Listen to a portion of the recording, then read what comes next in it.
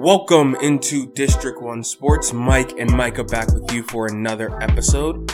Micah, the Wizards did fall, unfortunately, in their first game against Philadelphia 76ers. It was a back and forth game. The Wizards did have leads going into halftime, and at no point did you ever think the Wizards were truly out of the game. Mikah, I want to start first with your thoughts on this game.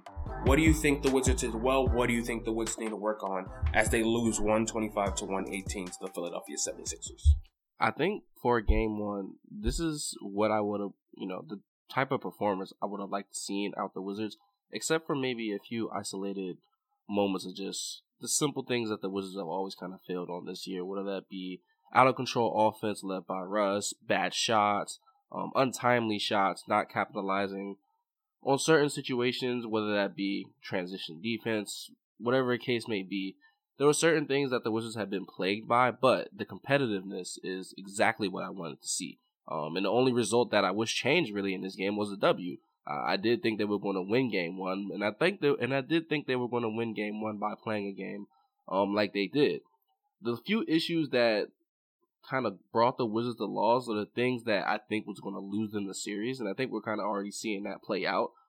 But I do think that overall, I'm not necessarily mad at what happened in this game, and I did mention the things that we've already kind of mentioned over and over with this team, that sometimes they get a little bit out of sorts, sometimes the shots just aren't hitting when they need to, sometimes the defense isn't as focused as it should be, or really focused at all, and these things are coming to plague them once again. I think one of the biggest differences that we can see from a player perspective is Davis Bertans showed up. And that right there, you can't ask for anything else. Him going 5 for 10, 4 from 8 from 3, making 14 points, contributing 5 rebounds, a block. That's what we've been needing for Davis Bertans the whole time. Now, does it suck when Davis Bertans shows up and everything else isn't necessarily going right to get a W? Yes, but if you're looking at just pure stats and what this team, put on paper, 55% from the field, 40% from 3, and 80% from the free throw line. Those are the numbers I mentioned that scared me when we were playing the Pacers, because they had a game like that against the Charlotte Hornets in the play-in. So from a stats and kind of making shots in the offense side of it, yes, I was really okay with what I saw, but it's a little bit in pieces here that they're just missing on the court, and it's kind of forcing me already to feel like this Wizards series is doomed before it started. You mentioned that it could possibly be a gentleman's sweep at this point, and that could happen, not because the Wizards aren't going to be competitive, but just because they are going to keep getting in their own way. And that's really what I'm seeing, and that's really what I'm feeling now. So, yes, I was happy and okay. I wouldn't say happy. I was okay with what they did in game one. But going for the rest of the series, I would kind of expect the same. The games to be relatively competitive, but them to lose it. If they do get a game out of it now, okay, that's fine. I still will hold, true that I think that the Wizards will get probably a stealing game in there. They probably steal a game, but the rest of the series, I just don't see us finding a way to necessarily win a lot of these games. Embiid did whatever he wanted. Tobias Harris put up a great game at 37 points. Ben Simmons kind of controlled his way, even though he didn't score a lot. He found other ways to produce. And these are all the things that we mentioned. Seth Curry, even though he was a little bit sporadic at times, he showed up with shots when he needed to. And the Sixers played the kind of game that is going to be tight and lends them to close victories in the playoffs. And I think that with this kind of mindset with the Sixers going, I don't think the Wizards can necessarily do anything to out-win that and gritty type of situation. I really like this series because going into it, I understood the idea that the Sixers were a very complete team, that they didn't have many holes as a team. When you need shooting, you can get that from Seth Curry. When you need somebody to dominate, you can get that from Embiid. When you need defense, you get that from Ben Simmons and Thibault. And we saw almost all aspects of that in game one, which was really important because it shows where the Wizards are on par with the best team in the Eastern Conference, but also where they're severely lacking against the best team in the Eastern Conference. For example, when Tobias Harris goes off for essentially, 28 points in the first half, it shows what you're lacking. That you need somebody like Tobias Harris on your own team who is going to be able to slow down a 3 hybrid 4 type of player. Rui is good, but I don't think he's an elite defender by any means. I don't think he's a great defender right now. I think he's a decent defender.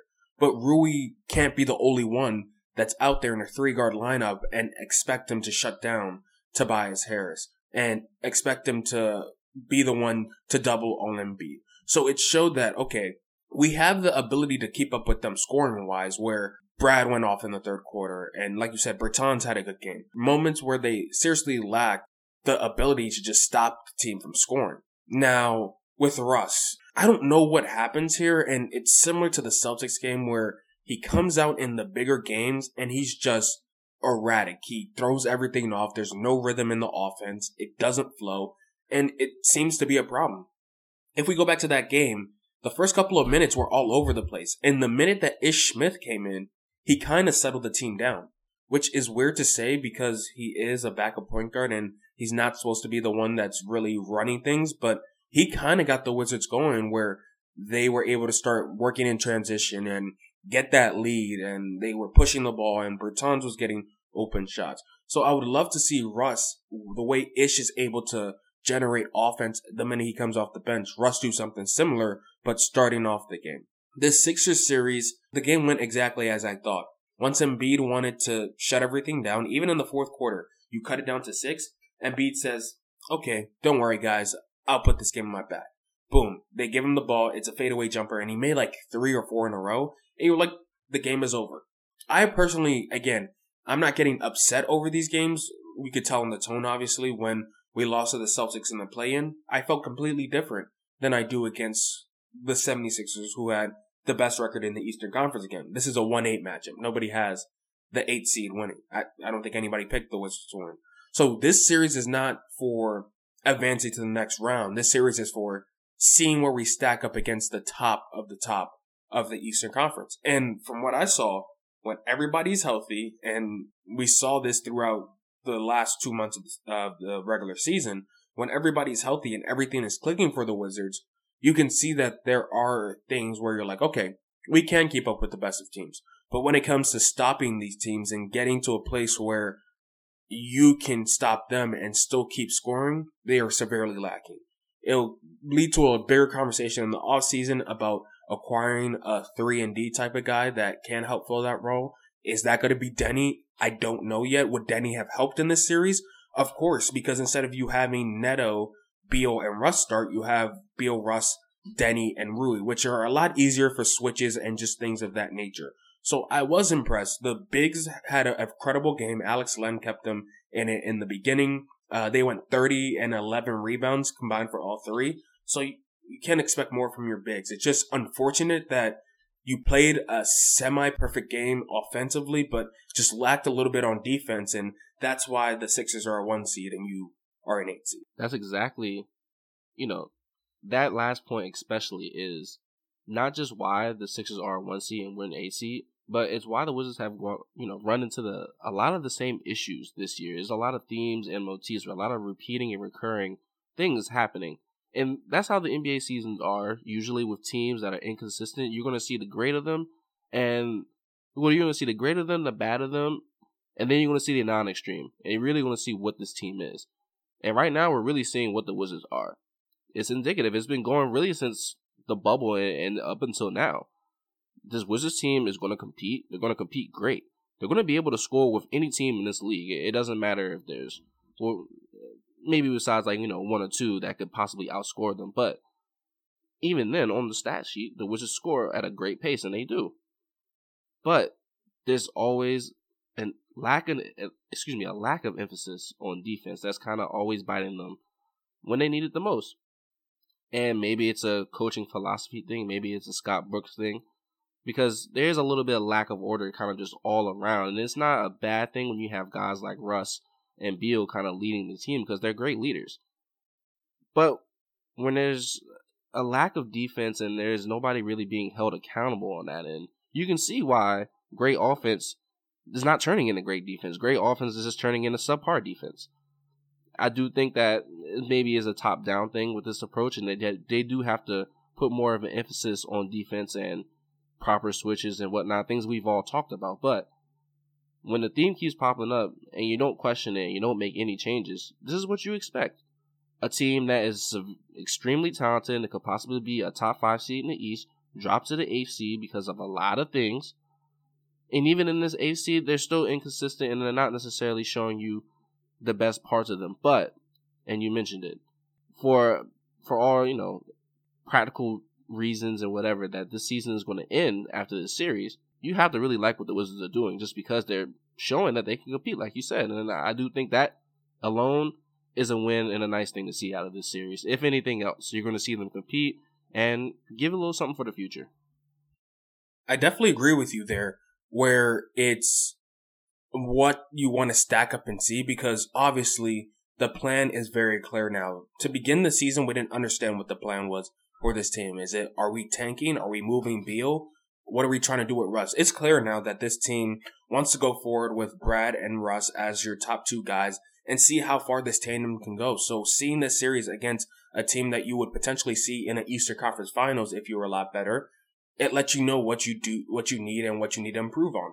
So not looking at the bigger picture, Micah, and free agency and past this season, I want to touch on Game 2 itself.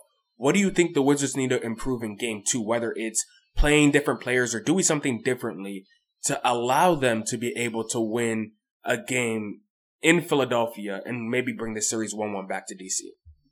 Yeah, so I do think that first and foremost, there has to be an emphasis on proper defense, but also team defense. And it has to be a twofold thing. There has to be accountability on individuals and then accountability as the 5, as the whole. Because a lot of the times, the Wizards get in situations where their bad personal defense, for whatever reason, ends up turning into terrible 5-man defense. There's a lot of ways that we can say and can't say why just Mike's, but just look at the Wizards play, and there's a little bit of dysfunction out there on the defensive side. And what that does for the Wizards, it really wastes possessions. I mean, we can talk about bad shots by Russ, we could talk about missing shots, but bad defense is really wasting these possessions. Because this bad defense is putting them really in just terrible, terrible situations to go score now. Because now let's say it's a 1-possession game, and you just give up a terrible look, and now it's a 2-possession game, and now they're going down the court, and now they're forcing a shot. Or let's say the stakes are even higher. It turns into a 2-possession to a 3-possession, or whatever the case may be. You're putting them back in situations where now Russ feels like he has to go force, where certain things aren't, going their way, and the flow of the game is now messed up on the defensive and the offensive side. So yes, I do want to see better team defense from the Wizards, but I also just want to see better and smarter play just in general on the court. I'm happy that they stayed in this game off pure competitive spirit, but stealing a game against the Sixers and stealing a game against any 1 seed, it has to be an emphasis on X and O's.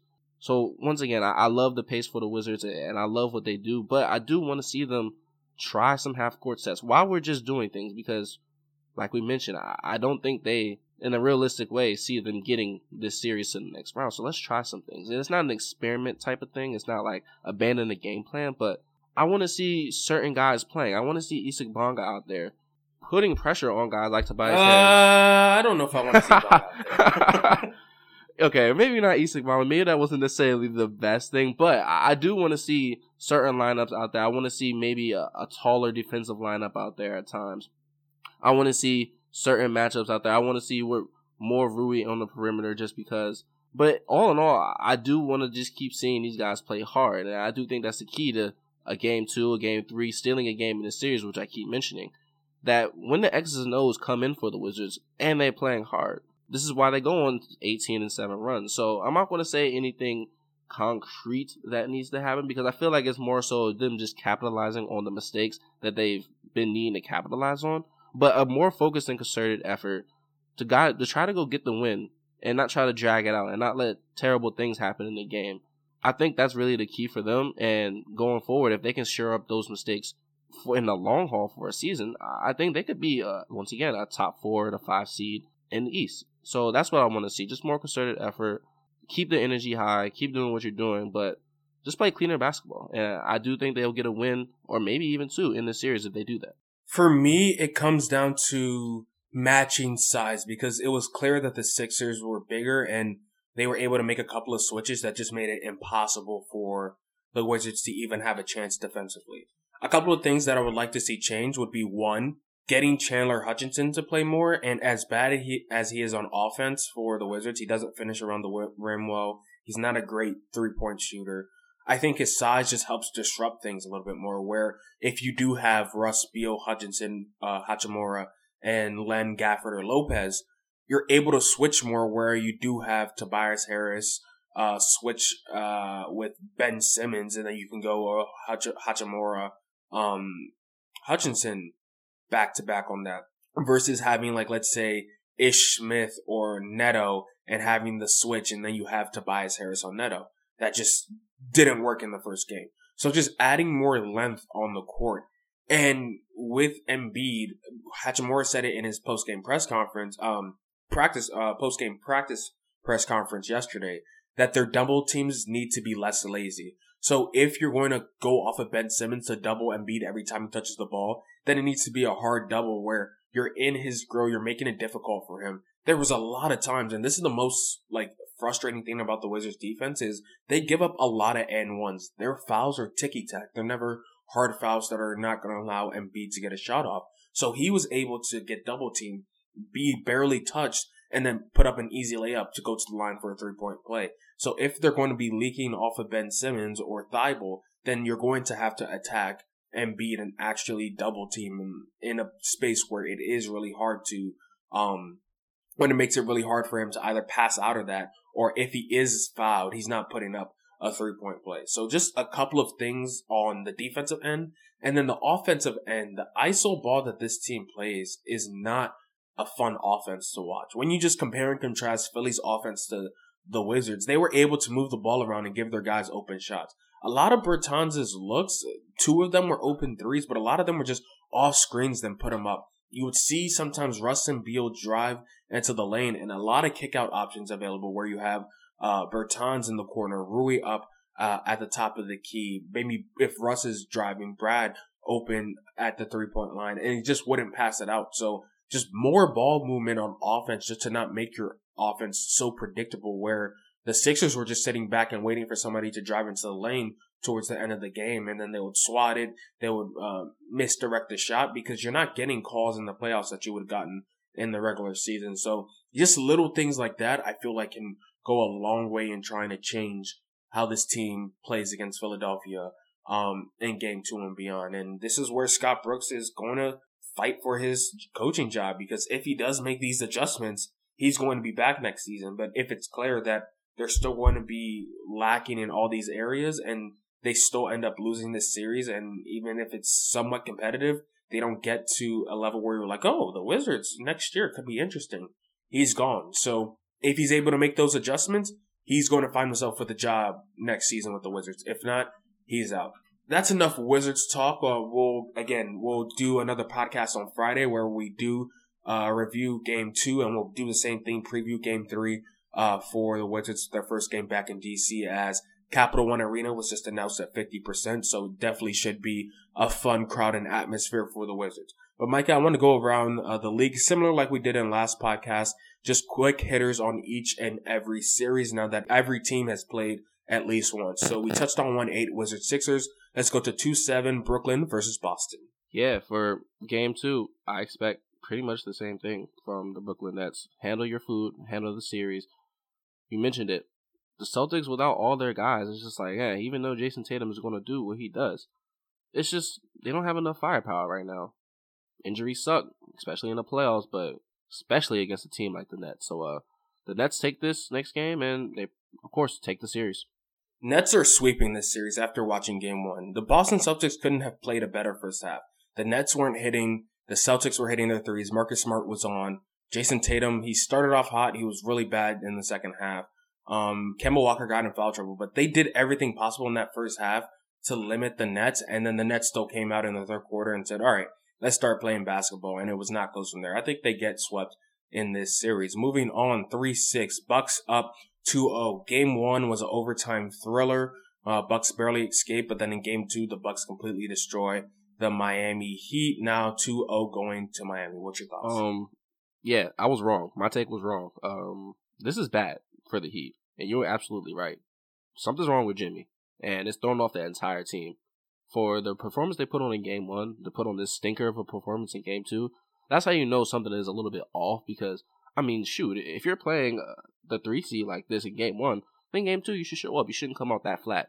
And they came out worse than flat. They came out like they didn't even want to play in the series anymore. So, yeah, Bucks win this, and we kind of know how this is going. Shout out to Giannis, handling your business, being the guy you're supposed to be. Shout out to Middleton for doing what you need to do. Shout out to the Bucks. They're still the same team to me, but maybe that'll get exposed a little bit in round 2. But yeah, this one's a wrap already. Yeah, with the Bucks, it's just more of, I think, Drew Holiday and Middleton. We saw it in game 1. They just closed. Where you didn't trust Eric Bledsoe to close last year. You didn't trust him to have the ball in his hands, and I think that's the major difference in this series. You have Drew Holiday able to close. You have PJ Tucker, who's more of a defensive guy for you. Bobby Portis is hitting. Bryn Forbes is hitting. And like I said, Jimmy missing the last 3 games when you had an opportunity to face either the Atlanta Hawks or the New York Knicks. And then if you get to that 4 seed, then you face the Philadelphia 76ers versus having to go through the Bucks, the Nets, the Sixers, and then whatever the NBA Finals was. That was a clear indication to me that Jimmy wasn't all right. And the first 2 games, he hasn't looked good. Bam has lost all confidence in his shot. It's kind of sad. Everything he's shooting is short. There's no confidence in it. And if you don't have Jimmy and Bam going, there's obviously no way you're able to win that series. Moving on to 4-5, probably the most fun game of that opening playoff weekend. Hawks barely escape, but do beat the New York Knicks on a buzzer beater or close to a buzzer beater by Trae Young. Thoughts on the first game of this series, and where do you think this is going? Yeah, I'm so glad that I kind of predicted this series to be the one that is like, the uber competitive, probably the most competitive, because this 4-5 matchup is absolutely ridiculous. Shout out Trae Young for really in your first debut. Actually, not really. In your first debut. Showing up like you did. Being in the being in the Garden, handling your business in a game 1. It's just, you don't...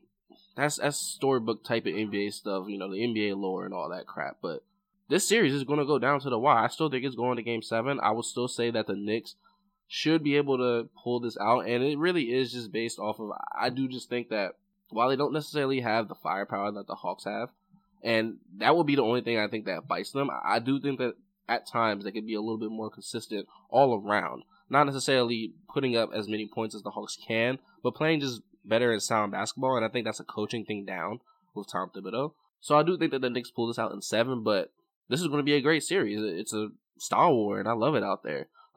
Once again, shout out to Trae Young. I love seeing young guys perform at the highest level. It's great. Great for the game, but I do think the Knicks still take this in 7, and for game 2, I think the Knicks get them back. The playoffs show what your team is lacking, and with the New York Knicks, it was very clear that they're lacking a starting caliber point guard. Elfrid Payton was terrible. You can't play Derrick Rose 30-plus minutes anymore just because of his knees and how old he is. So in the offseason, getting Lonzo Ball will probably be the number 1 priority for the New York Knicks. But this is going to be a fun series. I think this goes 7. I don't care who wins game 1. I just think it's going to be long. And if you're able to stop Trae Young, then that's when you have a real chance in the series. But if Trae Young is going to be able to get to any position on the floor that he wants, there's no need to even have a series here. It was a fun game 1, and I'm expecting MSG to be even louder for game 2 with Trae Young after he silenced the crowd. So they're going to be rocking for game 2. Moving over to the West, we have 1-8, the Utah Jazz versus the Memphis Grizzlies. We all know how we feel about the Jazz on this podcast. Let's just be honest. Frauds. Yeah, let's just be honest. I still got Ja pulling this out. We said Steph Curry, and really it was whoever the AC was. We thought it was going to be Curry, but it could be Ja. It could be Ja's breakout performance in embarrassing the Jazz. The Jazz are just, they're just not it to me. Shout out to Jordan Clarkson. I did mention him last time. I love what he's been doing this season. Great campaign. Deserve all the awards. But as a team, the Jazz just don't have it. And it's just how they're constructed. It is what it is. Ja Morant.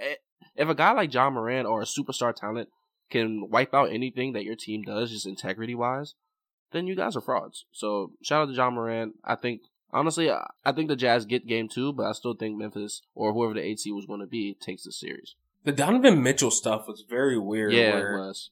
He was supposed to come and play the game, but then he's not playing the game. But then he wants to play, but the team was the one that held him out. And then he tweets out, "I really wanted to be out there, but it was out of my control." Trade stuff right here. And then you have the report that he's not happy with the Jazz. So there's just a lot of stuff going on with that organization, and I don't think they're really ready for a playoff series when the Grizzlies have just currently, they've been rising throughout the end of the season. You pick up a victory against the Spurs, then an emotional victory over Golden State. Then you get your first game against Utah Jazz. That's momentum to give them a first-round victory. I don't know if they still win the series if Donovan Mitchell does come back actually healthy. But if Donovan Mitchell is not his 100% self, we saw it. They weren't able to just keep up with them. They don't have enough pieces to keep up with the Grizzlies. So that's an interesting one to keep watching. I think I said that was the series that I was least interested in.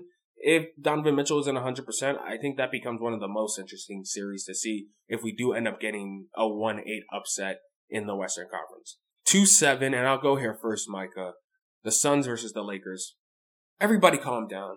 I feel like we just do this song and dance every year with LeBron, and at some point, it's like, when are we going to learn? Last year, I'm not going to lie, Micah, we were concerned when we saw the Lakers in the bubble. We were like, those first couple of exhibition games, or not exhibition, but seeding games, we were like, man, this team does not look right at all. The Clippers were looking amazing. The Blazers were hot. The Suns were hot. They were trying to get into the playoffs and everything. And we're just like, the Lakers just don't look it. And then the Blazers get into it on the play-in and win that game 1. And everybody's like, what's going to happen with the Lakers here? They don't look like they have cohesion. They don't look like they're ready to go.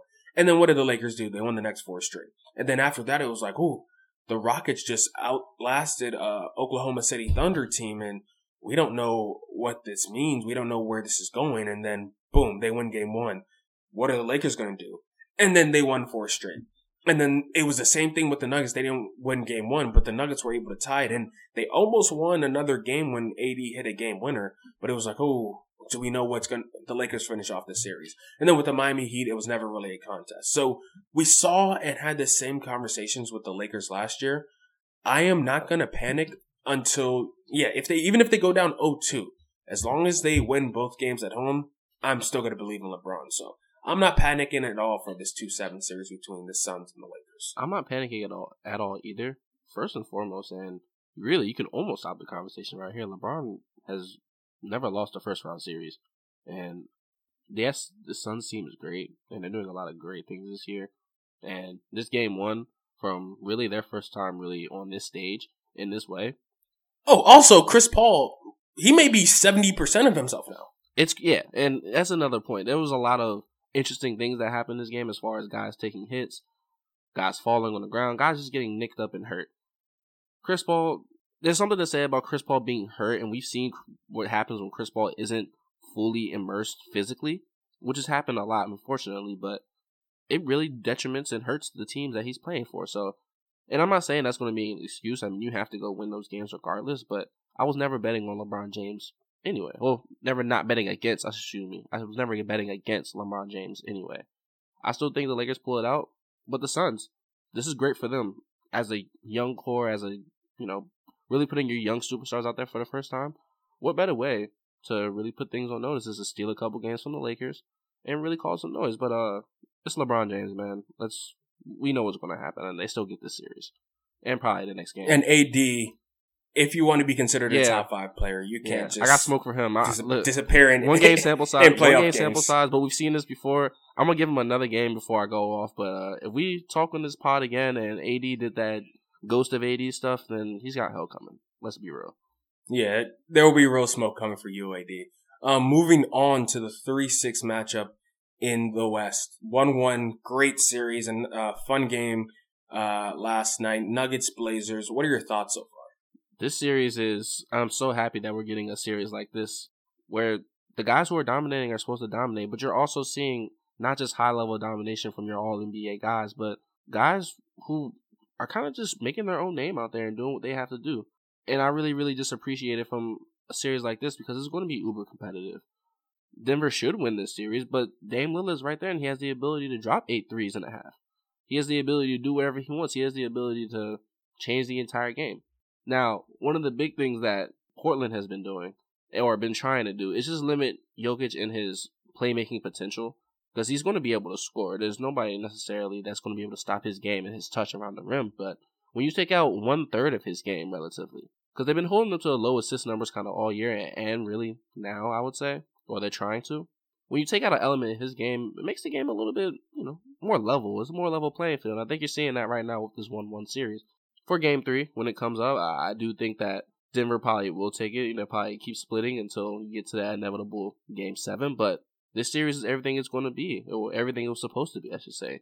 Uber competitive. I think that I will go with Denver in 7, but it's Dame, and it's Dame time. And that alone just is like, wow, it's great TV. That's a great thing to watch, and it always gives you a chance. But this series is what it's supposed to be. Highly competitive with the chance to be a classic. I totally agree. I think this is going 7, where both teams, they didn't run away with the games, I would say. Like, it wasn't blowouts like that Bucks Heat, but they convincingly won each game 1-1, and I think that means each team can win any given night. You had 42 from Dame, 38 from Jokic. You can't ask for anything more from the superstars playing up to where they're supposed to.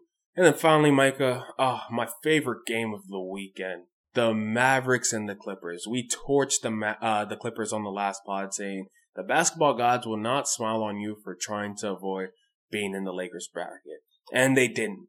Luka came in, didn't have a great fourth quarter, but started off so hot in the first, and they beat the Los Angeles Clippers at home. It's amazing, Micah. It's just amazing. I love seeing this, and like the Jazz we mentioned, we got smoke for you Clippers because you can't keep doing this to yourselves every single year. You mentioned the basketball guys. I think it's been going on longer with them, and with I love how it's happening to them too because it's Luka, and you want to see him just be the best he can be. Oh, I just love it so much. You mentioned that he didn't necessarily end the game as well as he started, but it's hard betting against Luka at this point, especially against a team that he already showed he can torch, and he's going to keep torching them. He thrives in these moments. He's happy to play the Clippers. And that's the best part about it, is that if you wasn't necessarily a believer in Luka having that edge, because I could see guys holding that against him in the narrative kind of way, oh, he doesn't have the edge as other guys, blah, blah, blah, whatever the discourse might be. Seeing him absolutely attack, literally shoving guys like Pat Bev saying, you're too effing small, get off me. Seeing him dominate and have the edge and being the most aggressive guy out there on the court, that's superstar, best player, MVP type of stuff. And this is what he needs to do to elevate. Because it's hard to elevate when you're already a top 5 player pretty much. But when you can have this edge and you can be truly elite against guys who've won championships, won defensive players, and you've basically just been some of the best and most elite guys out there and are all really on one team, you can continually keep doing this. I love it for him, and I love it for the league, and I love it for this series because Dallas is winning this series. Yeah, I think so. I think Dallas is clearly winning this series. Nothing changes for me because Luka, like I said, didn't play great in the fourth. Porzingis had a terrible game.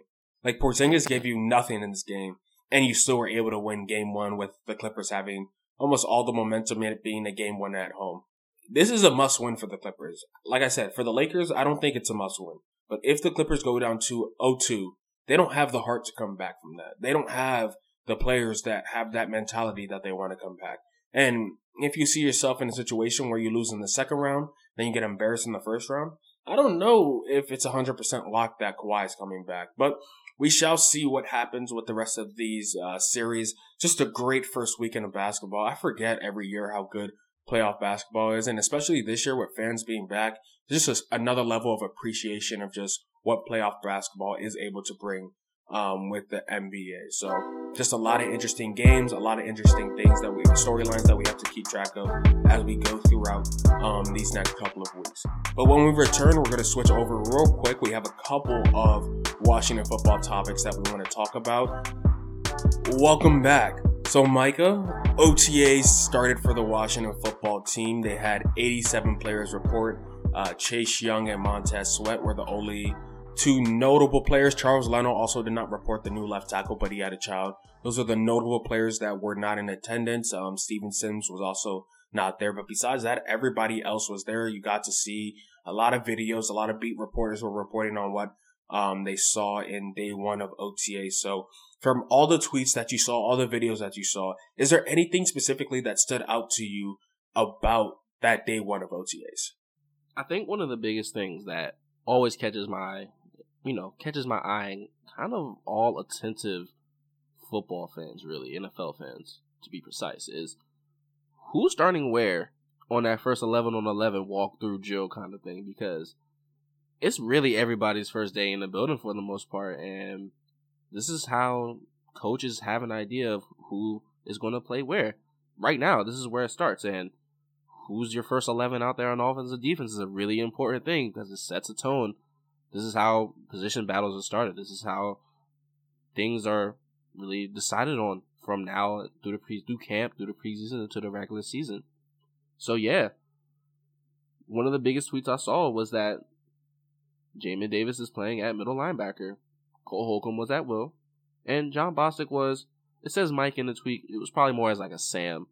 But it honestly kind of surprised me when I first saw it, because ideally in my brain, I would have honestly just kept Cole at middle just because he's already used to the role. I would have played Jamin Davis naturally at the will just because of his coverage ability.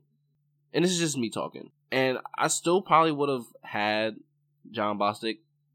Well, first of all, I probably wouldn't have had John Bostic. But if John Bostic was out there, I probably would have put him at your strong side, at your Sam. Not necessarily because of his skill set, but kind of protecting everybody else's skill set. Because the last thing you want to do is put John Bostic at your true middle or your will when he's going to have to cover guys.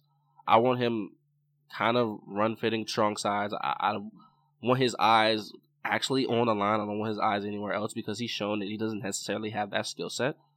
But I think it is interesting that it already seems like they're molding Jamin Davis to be Luke Kuechly. And this is something that Ron has really stressed, that linebacker play had to step up. And one of the things that, first of all, he's known for as a player was linebacker play. But one of the things that he's been great at coaching at has been linebackers. Just look at the Panthers of the last decade. Guys like Thomas Davis, Luke Kuechly, whoever else they had at linebacker. They were all relatively top 15, the top 10 guys who high energy, made a lot of tackles, but also had a well-rounded skill set in their prime that basically allowed them to do anything on the field. And I do think that they're molding Jamin Davis to be Luke Kuechly, and I think that he has the proper skill set to do it now. One of the only things that I'm kind of concerned about is you don't want to play the other guys out of position. So Cole Holcomb, yes, he can do a little bit of everything, but he doesn't cover well. Saying a little bit of everything is like being the master of nothing kind of thing, where he's good enough at doing a little bit of everything on the field. He's a good football player, but he doesn't excel at one thing. And I do think that at your will, that you want a guy that probably excels a little bit more at cover and, having hips and being fluid. And that's why I say I would rather have him at middle, because I think even a true middle in this defense kind of protects that a little bit. Yes, you have to go sideline to sideline, but he has the ability to track and make tackles. But when you're going to have to go guard really those flex tight ends or whatever the case may be, if they motion out and you're not necessarily in a nickel or a dime and it's you have to go cover it, Cole Holcomb loses that 70% of the time, and that's what concerns me. But I do think that possible moves still could be made. We all been talking about how the next couple of months you can make trades, get guys for a little bit less money. I still do think there's possible moves being made, and that's the danger of looking too far in to day one, just 11 on 11, hats on hats kind of thing. But this linebacker room is going to be kind of the make or break thing for this defense. And I do think that we have to take really, really, good looks and really analyze them really well, because bad linebacker play is going to put you in bad situations last year when you think about the run game and whatnot. But I do like that they're allowing Jamin Davis to play. No. I do like they're allowing Jamin Davis to kind of just be free range out there, because I think that's going to maximize his skill set and development the most. But just keep an eye out for him, man. For me, I had 3 quick observations on what happened in day one. Number one, it's a combined one where it's Dyami Brown and Troy Apke. So they said they had Troy Apke out there at cornerback, and Dyami Brown was able to cook him and get a great contested catch. One, that shows that Dyami Brown, as I explained earlier in another pod, he's tracking very similar to the way Terry tracked in his being a third round pick, where he went into OTAs, he was able to perform at a high level. You were like, oh, this kid can be decent, can be a good receiver. And as the OTAs and training camps went along, you were like, oh, he's going to be an actual contributor for this team. And I think Brown is going to be a serious contributor for this team in year one. Troy Apke, number 2, playing corner means that they've lost all confidence in him playing safety. Troy Apke is not a corner. He's going to get burnt. So in essence, they're saying, well, we'll give you one more shot here at corner. If that doesn't work out, then you're done here. So I think it's safe to say that Troy Apke will be cut from this Washington football team because there's no way that he's actually going to make the team as as a corner. Another thing, with the way that this offense is looking, I am very intrigued to see what Scott Turner does with a lot of these weapons.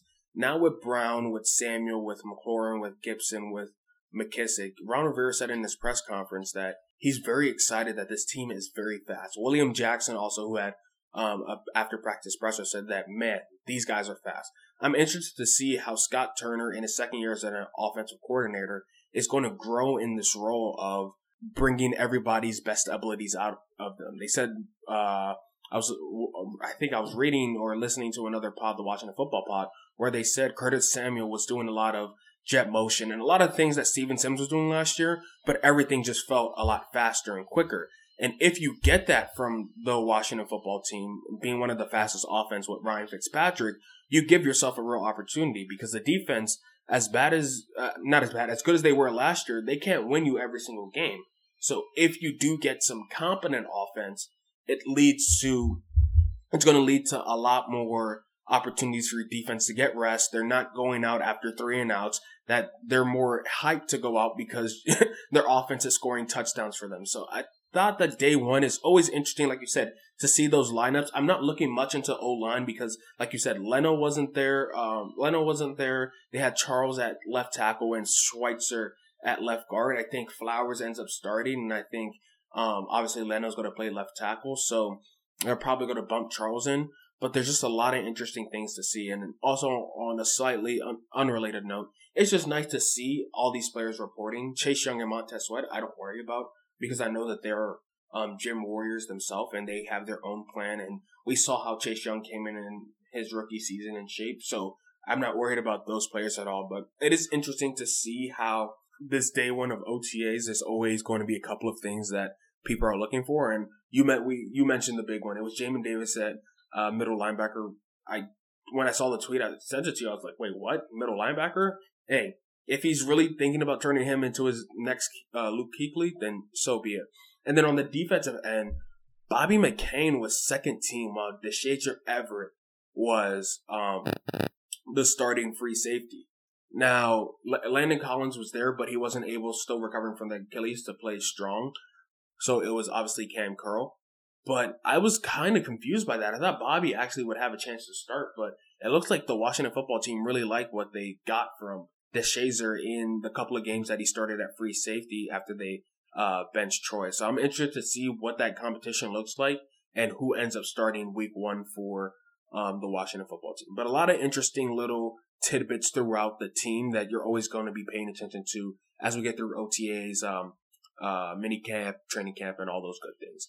But before we leave, Micah, just one more quick topic, just quick 1 minute on it. Julio Jones, obviously, it came up that he wants to trade out of Atlanta. Do you think Washington, the trade right now that they have for Washington is sending a second and fourth round pick, do you think Washington should send a second and fourth for Julio Jones? Now, maybe earlier in the process they would have absolutely jumped on it, but I think now, and of course, let's not be funny about this. This is Julio Jones we're talking about, a future Hall of Famer guy. But honestly, I don't think they would do that. And I don't think they should at this point. And like I said, maybe earlier in the process where we didn't necessarily have any other receiver room lined up, that we didn't have anything else really going for us as far as big names, this would have been an absolute steal. But now, I don't really see it because I can see how this team could value having guys with Terry and Curtis Samuel's skill set. I can kind of see the position flex they've been going for.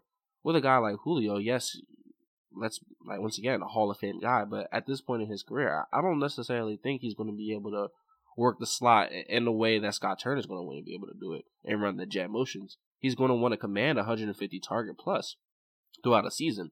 And while the room is crowded, the room is packed, bro. The room is absolutely packed. I know it's Julio, but it's still like a crowded room. If you invested a third-round pick, and yes, you can't compare Julio to a third-round pick, but this is not something that is taking you over the top with getting Julio Jones in that wide receiver room. So if any move now, if it's not a cheap move where you're signing them using their remaining cap space, if it's not taking you over the top like Deshaun Watson or Aaron Rodgers, there's just no need to make that move, at least in my opinion. And no, you're absolutely right. And you brought up the great point that sometimes, and I mentioned it in the last pod, sometimes the room actually does get a little packed. I saw a Kelvin Harmon clip today, and I'm like, oh crap, is he even going to make the 53? Because we drafted 2 receivers that are great players.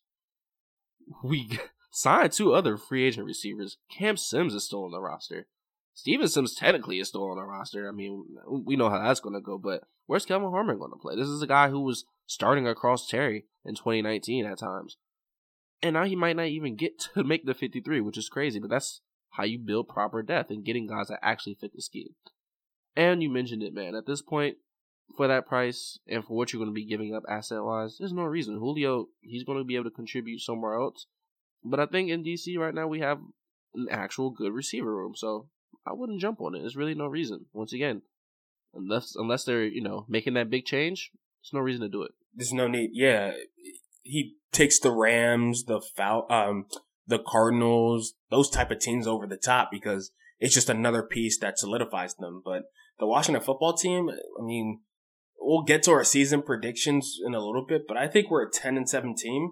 Adding Julio doesn't take us to a 12-5 team or a 13-4 team.